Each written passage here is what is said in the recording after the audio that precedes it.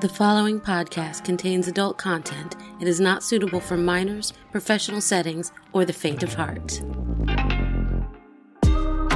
The stories you're about to hear are recorded live at Petra's in the historic Plaza Midwood, Charlotte, North Carolina. Foreplay Goes South is open mic storytelling. Hosted monthly by Metanoia, attendees share their intimate, sultry, salacious tales. Hello. I'm Regina Quina. Hello. And I'm going to tell the story of the first time I got kissed by a boy at summer camp. So we're going to go back to the summer I was 13. And every summer for about 6 or 7 summers before that, my parents, to get a break from me, delivered me into the arms of a paramilitary organization called the Girl Scouts of America. And they packed me up, took me to a parking lot in Fanwood, New Jersey, near the McDonald's, loaded me into a bus, said goodbye to me for the summer, and I went up gladly to Camp Lou Henry Hoover on the, somebody knows it, okay, on the shores of Lake Swartzwood near Hopatcong, New Jersey, where I trudged up and down the hills, sang songs by the fire, toasted marshmallows, and it would be decades before I realized that kumbaya could be used ironically. And that summer I was 13. I was a senior camper. And one of the perks of being a senior camper is not only did you know all the rituals and all the songs and you could teach the younger campers, but you got to go to an end of the summer dance across the lake with the Boy Scouts. And we knew, and I was a budding heterosexual, and boys were a complete mystery to me. The only boys I knew were the older boys in the neighborhood who teased my sisters and I was the oldest of 3 girls, or the little boys that I babysat, and neither one of those groups were of any use to me. So that summer, as a senior camper, we had heard from the prior senior campers who had aged out how wonderful the dance was and how you got to kiss, you could hold hands and you might get kissed and you could dance, and that was wonderful, and it was the only thing that my girlfriends and I could think about and talk about. We all shared those great big platform tents, 4 of us to a tent in different camps, at different campsites. So we, the day of the big dance came. They load us, about 24 of us senior campers, into a van with the senior counselors and the assistant director for the ride around the lake to the Boy Scouts. And let me tell you, the boys had just outdone themselves. They turned their mess hall into a dance hall. There were probably 2 lines of crepe paper. There were welcome signs all around on poster board, most of them spelled correctly. And the mood lighting was half of the overhead fluorescent lights were turned off. So that was wonderful. So we all unloaded from the van and clumped together like only 13-year-old girls can clump together, making an impenetrable wall for those poor teenage boys. And I got to tell you, at 13, I put the awe in awkward. I had not grown into my paws. I was like a great big puppy. I had frizzy hair, a big nose, and braces. But as a senior camper, I was just hot stuff and looking forward to this magical dance that was at the Boy Scout camp. So the music started, and thank goodness, every 3rd or 4th song was a slow one. So the girls would peel off, go dancing, and they would drape their arms around the boys would drape their arms around the girls, and after maybe the 3rd or 4th cycle of that, a boy came up to me and made some kind of noise that indicated that he wanted to dance with me. And we headed to the dance floor with the rest of the dancers. And I did the same thing that my my compatriots did. I put my arms around him. He put his arms around me. Thank God it was a slow song, and we swayed back and forth till it was over. And he held my hand and said, would you like, go sit down? And there was a line of chairs behind the snack table, and some of the couples were sitting next to each other, holding hands. Some were kissing a little bit. And honestly, there were enough chaperones there, and believe me, I know the doors were locked, so nobody was going anywhere. I don't think they really cared. So we sat down next to each other, my hands in my lap like a good little girl. And he put his hand on top of mine and started stroking his thumb back and forth on the top of my hand. And the sensation was amazing. I felt things I did not understand, especially from the waist down. It was absolutely wonderful. And then he leaned in, and I said, oh, this is it, I'm gonna get kissed. And he put his lips near mine, put his lips on mine. There might have been some proto-attempt at tongue. And we kissed. And it was over. And for $1 million, I could not tell you that boy's name. I have a vague memory of a shock of dark brown hair, a scraggly teenage mustache, and a cloud of whatever deodorant was popular that year. The poor boy was a cipher. The kiss was over. It was nothing. It was a cipher. But the feeling of his thumb caressing my hand is a sensation that has stayed with me for a lifetime. Thank you.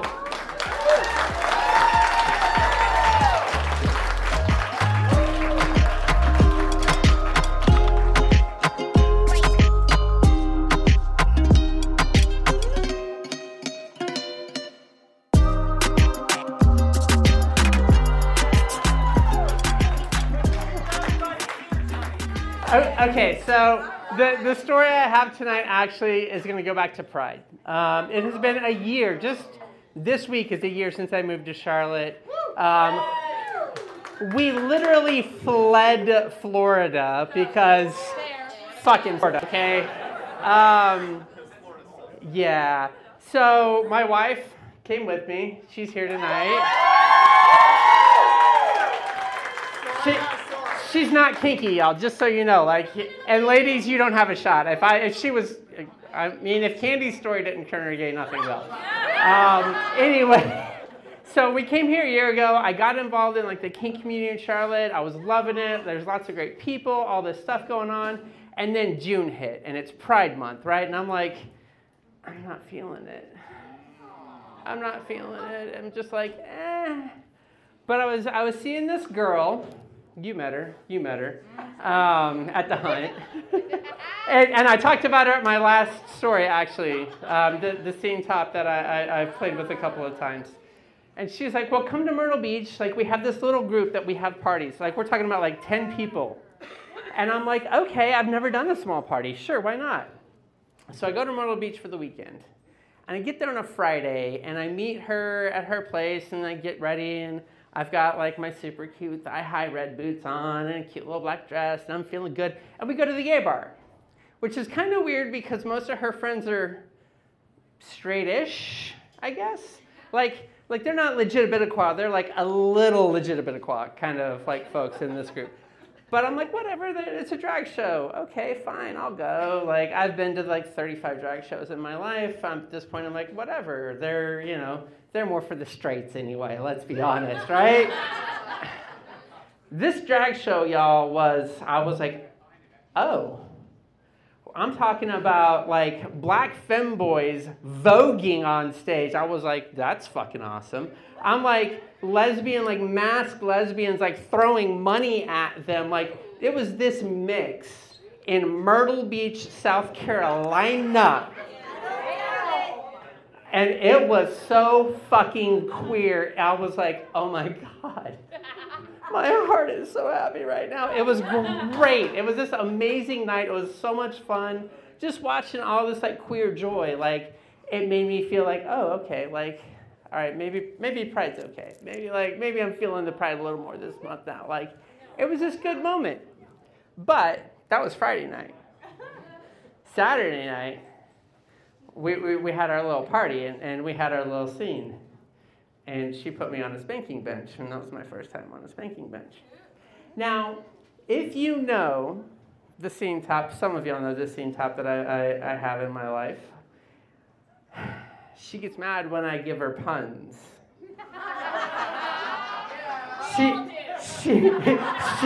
That's only because I out-pun you, Regina. She gets mad when I make fun of her antiquated iPhone and her blue bubbles and her fanny pack. And I do it on purpose. Why? Because I'm a brat.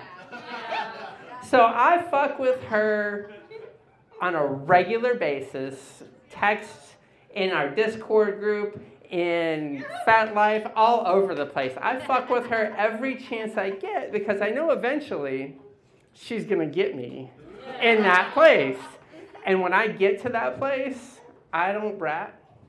You get me on the bench, on the cross, on the whatever, I've been bratting. Let's see what you got. Give it to me now. So she gets me on there, and she got this neat little rack that she set up, and she set all these toys up on it. And I'm like, okay, cool. And I can't tell you all a whole lot about the scene because, to be honest, I don't fucking remember much. Because, woo! Like, she got me to a place that I had previously not been. Like, she called the scene. Earlier, I was like, I can keep going. I'm good. And later on, I was like, why'd you call it? She's like, you were very floaty, and you, like, were having a hard time forming sentences, and, like, you know, we'd only had a couple scenes, so I felt like that was the responsible thing to do. I'm like, okay, next time, don't stop. And she's like, okay. The thing is, she's like, form a sentence, and at one point, she's like, got me so hard with a paddle. I think it was that goddamn Wanderella paddle again. She's got me so hard with that thing. She leans down. I'm on the spanking bench. I'm like, She leans down. She's like, so, tell me a pun now. This bitch. God damn it. Tell me a pun. I was like, huh? No. Nothing. So, she had this thing. It's like the evil stick, only it was like 4 feet long, and it had a little bit bigger around on the end, and she's blacking my ass cheek with that, and I'm like, you know, this is fucking hurts. This feels good, though. I'm enjoying this. If you've never been on a spanking bench, the interesting thing when you're bent over like that is that your whole ass is presented. She took just a little half step forward and got in there, and I jumped and I yelped. And she was like, oh God, did I hurt you? I was like, no, you hit my butthole. And I wasn't ready for that. And then we were able to continue on, and I was very much into like subby space and hanging out. I just got a snort laugh, y'all. I just got the snort laugh. Yes. But yeah, she got me like deep into that space. Later on, after the scene, I'm just kind of floating along, hanging out, wrapped up in my blanket. I'm just happy as I could be. Someone else was doing wax play at the party, and I was like, yes. So I got this, and it's on my profile. There's this picture of like this glow-in-the-dark wax all over my chest and all over my titties, and it's like one of my favorite pictures. And I laid there, and I got that, and I was happy. And then they're like, oh yeah, no, you can use the shower, get cleaned up, showered off, got in the hot tub, and I'm just floating naked in this hot tub, and I'm just like, fuck, okay, I got a little bit of pride here. I'm like a trans girl doing all kinds of queer shit in South Carolina, like, all right, pride's alive. Fuck yeah.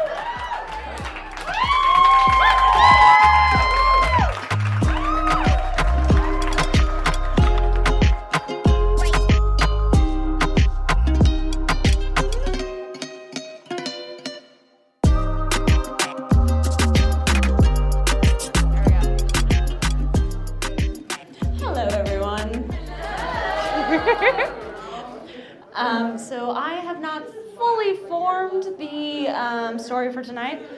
Kind of a random grab from Last Encounters and things like that.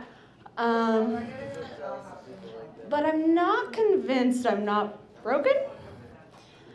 I learned something new, and that is, previous to maybe a month ago, I did not typically squirt with partners. It's more of a, special circumstance, some vibrator's about to die, I'm really going for it, and it would happen. And then I met someone who was interested in a challenge, and we started out lots of flirting, I go lots of times, I don't think you can keep up, and me going, do you know how many people have said that to me? Literally, I told this to my friends, and literally everyone snorted and went, yep, sure, yeah, you can't keep up. Mm-hmm. By the way, this man brought 3 condoms to the event. So needless to say, I kept up.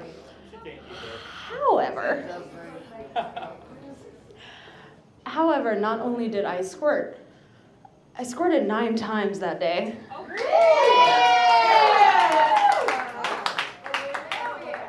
3 towels, 1 bed sheet, a comforter, all soaked. But I was having a great time, and I was not about to stop. I'm so sorry. It was 6 times the first time, 9 times the second time. And then at one point, I was straddling his face, and he was eating me out so wonderfully. And I had, no concept of my body, of what was going on, of anything. I was just fully in the moment. And it wasn't until I disembarked that I realized, I tried to drown the man. And he goes, you squirted 3 times just during this.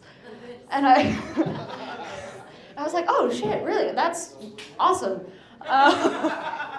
Did you have fun with that? And he goes, yes, that was good. And I was like, all right, cool. But the problem was, not during, but after he left. The day had passed, and it was nighttime, and I was like, you know what? I know I just got fucked silly, but also, my vibrator's calling to me. I just need a little something before bed. Instantly squirted. So much and so quickly that it did not soak into the bed. It ran off the bed. Like a puddle this big, and then I just watched it as it went onto my floor. And I laid there and I was like, do I have to carry towels with me everywhere I go now? Am I ever going to safely come again? And I've learned that with a little downtime, I can get my body to calm down a little bit. So that my solo practices require less cleanup, which for me is good. I'm happy with that. But yes, I have learned new things about the body, and I still don't understand where all that fluid came from. Because it just didn't. Listen, I stayed hydrated. I have historically stayed hydrated for sex because I understand the importance of fluids. However, I have never been so terrified of my own body's ability to do something. But I have found the middle ground. I am not in danger at all times because also I come really easily too. And I was not ready to make this a multiple daily occurrence for the rest of my life. But I am so genuinely pleased at this new occurrence now that I know that I'm not in danger at all times, of course. And that's it for me.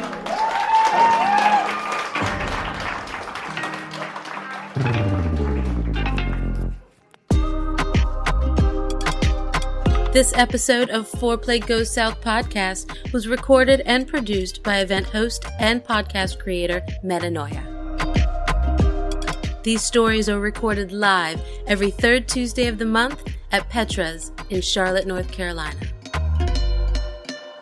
For more information about Foreplay Goes South, follow us at ForePlayGS on Facebook, FetLife, Instagram, and Twitter.